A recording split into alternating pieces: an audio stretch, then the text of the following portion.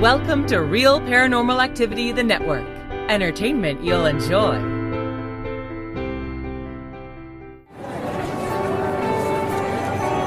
You are listening to an RPA production where people gather.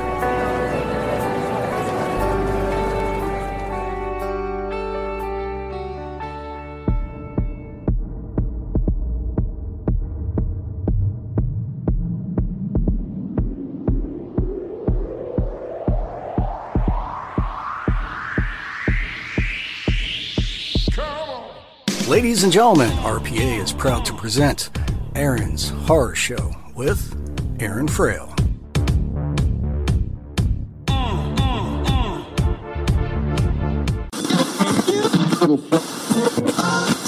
Hi, I'm Phil Hughes. And I'm Jen Doherty. We're the creators of The Workshop Presents. And you're listening to Aaron's Horror Show with Aaron Frail. Welcome to Aaron's Horror Show Season 3, and I'm your host, Aaron Frail. We're going to go ahead and talk about movies, TV, and read some fiction. If you want to get hold of the show, you can go ahead and go to Facebook.com, Aaron's Horror Show, or you can go to Twitter.com, Aaron Horror Show, or you can go ahead and send us an email at aaronshorrorshow@gmail.com. You could also go ahead and support the show by going to patreon.com/Aaron Frail. Thank you so much for listening, and enjoy the show. Welcome to Aaron's Horror Show, and I'm your host, Aaron Frail. It's 1:30 now, and we're going to go ahead and listen to some greatest hits from those golden oldies. Just kidding. Yeah, you thought it was a different type of show for a second there, did you? Maybe 112 episodes in, I should change the format. Nah, I'll keep it how it is. I'm going to talk about Into the Night on Netflix, so spoiler alert, go ahead, watch it, come back, and you're back. Okay, Into the Night was it was taking the world by storm, maybe April or May or sometime when the whole COVID thing first started happening. I remember my wife and I were still working from home when we watched it. We watched it a while ago, and yeah, it's been a while since I've watched it, and I'm going to have to talk about it, so maybe I don't remember everything quite right, so if I make a mistake, let me know, but a little behind the scenes of how this works. I have a giant list of all the stuff I have yet to see, so a big list of stuff that I, am going to watch one day. And then I have a list of stuff that I've already watched, but I haven't talked about on the podcast yet. And sometimes I need to dip into that list of stuff that I've already watched because I don't have anything quite new. In fact, to kind of give you another behind-the-scenes thing, I just did the Dark review, I just did the Dark review about maybe 10 minutes ago. So the episode you heard where I talked about Dark, I actually literally just recorded that. And as far as when did I watch that, I finished it last night. So, Dark was really quick for me to talk about because I really wanted to talk about it, especially with something so complicated. Whereas Into the Night, I didn't really see the need to run down and do a review right away because it wasn't too complicated of a story, but it was very good. Apparently this is going to be my 2 back-to-back of foreign language Netflix series. This one was in French, but it also is in just about every other language too. One of the things that was interesting about Into the Night was that its main language was French, but the people spoke lots of different languages. So when you're watching the subtitles, it would say in Russian, in English, and and me really only speaking English. I took a little bit of French in high school. I went to Germany. I've been to Japan. When you're in another country, you kind of pick up things, but by no means I could say that I would know it. But in the countries I've been to, it's like I know words. I can hear a word, and I remember that word, But and maybe if I was there long enough, I could eventually learn it. But and then my French in high school, man, that was in high school. I don't even know. I can't even tell you. I know we watched 3 Men and a Baby in French, except it was the French one. 3 Men and a Baby is a French movie before it was an American movie, and we couldn't just watch the French movie. We had to recast it with Americans, by the way. So there's a whole French version of it. I don't think we do that now quite so much. I think with Netflix, people are more okay with watching the non-American version of whatever they like. So, Into the Night, if it had been made 20 years ago, maybe there would be Into the Night American version. But we get the French version because we're okay with that now because we have subtitles. We could turn them on, and that's what I did. Into the Night is one of those kind of premise series. It's about 6 episodes, I believe, where it's just a premise. It's just an idea. And what really kind of made me interested in it is I thought it was going to be kind of like The Langoliers, which The Langoliers was a Stephen King novel that they also made into a TV show in the 90s. And The Langoliers is kind of hilariously bad. And it even literally ends on a freeze frame where the guy's going, yeah!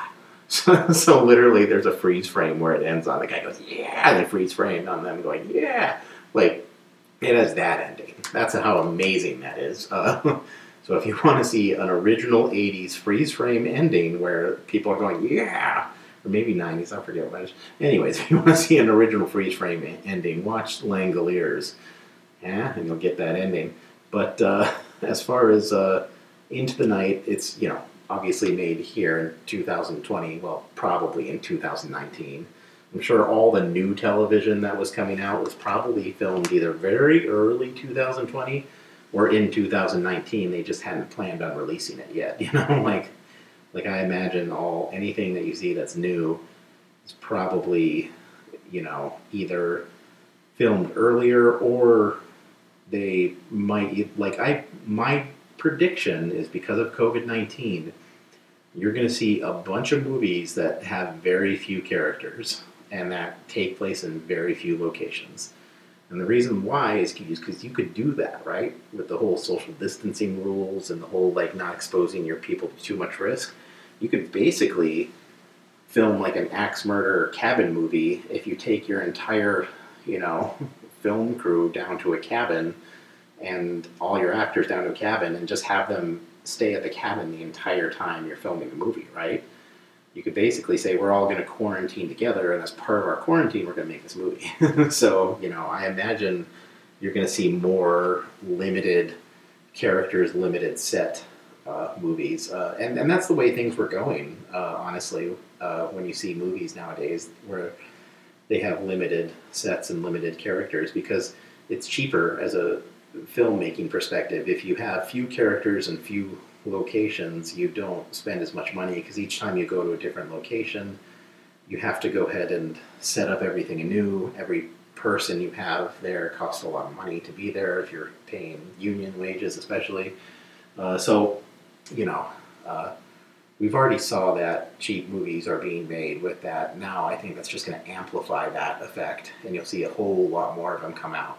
But with that being said, Into the Night isn't one of those. It actually, yes, it had this plane that was the set for the most of the series, but they did stop at a lot of airports along the way, and they did stop in locations, and sometimes even went out into the town, so they did have to go other locations, and they had quite a big cast of characters, nowhere near the size of Dark. It wasn't like there's 25 people, and they're all somehow related, each other's grandmother. No, it was just pretty straightforward.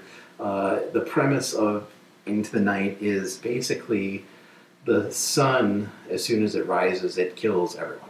That's it. The sun rises and everyone dies. So what are these people doing on the plane, you ask?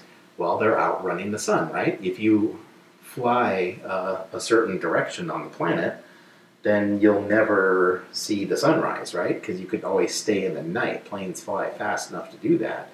And of course, you have to stop and refuel, and that's where the whole scenes of them going into town and to airports is because, every time they land, they got to scramble to find more fuel and food, and then get back in their plane and keep flying. And so it's kind of an interesting series in the sense that when it first starts, you think it's going to be a very classic plane jacking narrative, right? Some kook jumps on the plane with a machine gun. And he gets the machine gun, by the way, because he basically punches out, there's a guy, a guard at the airport with a machine gun, like go back to 9/11 days when you'd see like military officers with a machine gun standing around at the airport. Well, the premise is the guy clocks one of those dudes, grabs his machine gun and runs on the plane and tells, turn this plane around, we're going to Canada. Like originally they were going to Russia, and they're going from Belgium to Russia, and the guy's like, no, we're going to Canada. And the reason they're doing that is because once again they're outrunning the sun. And later on you find out that he was in the UN meeting or something like that. I think it's the UN, where they discuss this event from the sun happening and just literally people dropping dead as soon as the sun rises. And of course, whenever you watch a premise movie like that, you think, I wonder if I could survive this. Because my first immediate thought was, I can survive in my own house. Like, my wife and I were talking about that. We live in this cool house in Montana, and we have a basement. And there's actually a closet that's under the stairs that doesn't get any sunlight at all. So we could literally hide out in that closet during the day, and then, when we have enough time at night, just take all the basement windows and, put tinfoil on them or, boards over them or block out the light. Of course, then you later find out that it's gamma radiation or something like that from the sun, like the sun's emitting gamma rays, and it could go through like shelters and buildings, and even if you're inside you would die. So they kind of make it to where like humanity's dead, they can't even hide out in a building. Now later on you find out that, well, if they're in a bunker that's deep enough underground, they can survive. And so that becomes the sort of race, is that, because it's radiation, they start finding that the jet fuel, unless it's stored underground, it's not working. So they got to find underground tanks to get their jet fuel. And then they realize that a lot of the airports are being looted because there's other jets flying around with the same idea of just outrunning the sun. So they eventually realize that they have limited resources and limited amount of time they can do this before they just die. So they're collecting their resources and kind of going along, and then eventually they find, there's a bunker over here. If we could just make it to the bunker, we'll survive. And of course, there's the classic, in one of these movies, there's the classic, like people have backgrounds, and you wonder if one person is going to cause trouble for the group. Like the guy that initially gets on the plane, once they find out that he had a really good reason for hijacking the plane and and coming on, they all kind of buddy up to him and like, yeah, you saved us, But then there's this other guy that he's kind of like the Daryl of the series. I'm talking Daryl from Walking Dead. So I have a theory. There's a Daryl of every series, every like end of the world apocalypse. There's going to be a Daryl, and the Daryl is basically the most useful person around. It's the person you want to have with you in the apocalypse, right? So there's always a Daryl out there, and the Daryl's the one that can basically do everything. And there's this one guy. He's a Turkish guy, and he's basically a badass. He like disarms the guy with the machine gun with his fists.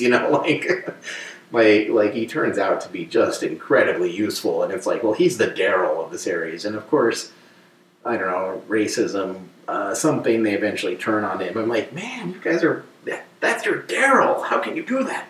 But then they find out that he's still a good guy, and it all works out in the end. But there was a moment where you thought they were gonna like kill their Daryl died, and you're like, man, you guys are screwed. You don't have Daryl anymore. I mean, imagine in The Walking Dead if they didn't have Daryl, if they killed Daryl in like the first couple episodes, yeah, they'd be screwed.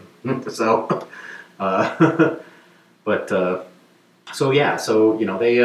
they eventually do find a place to stay, and then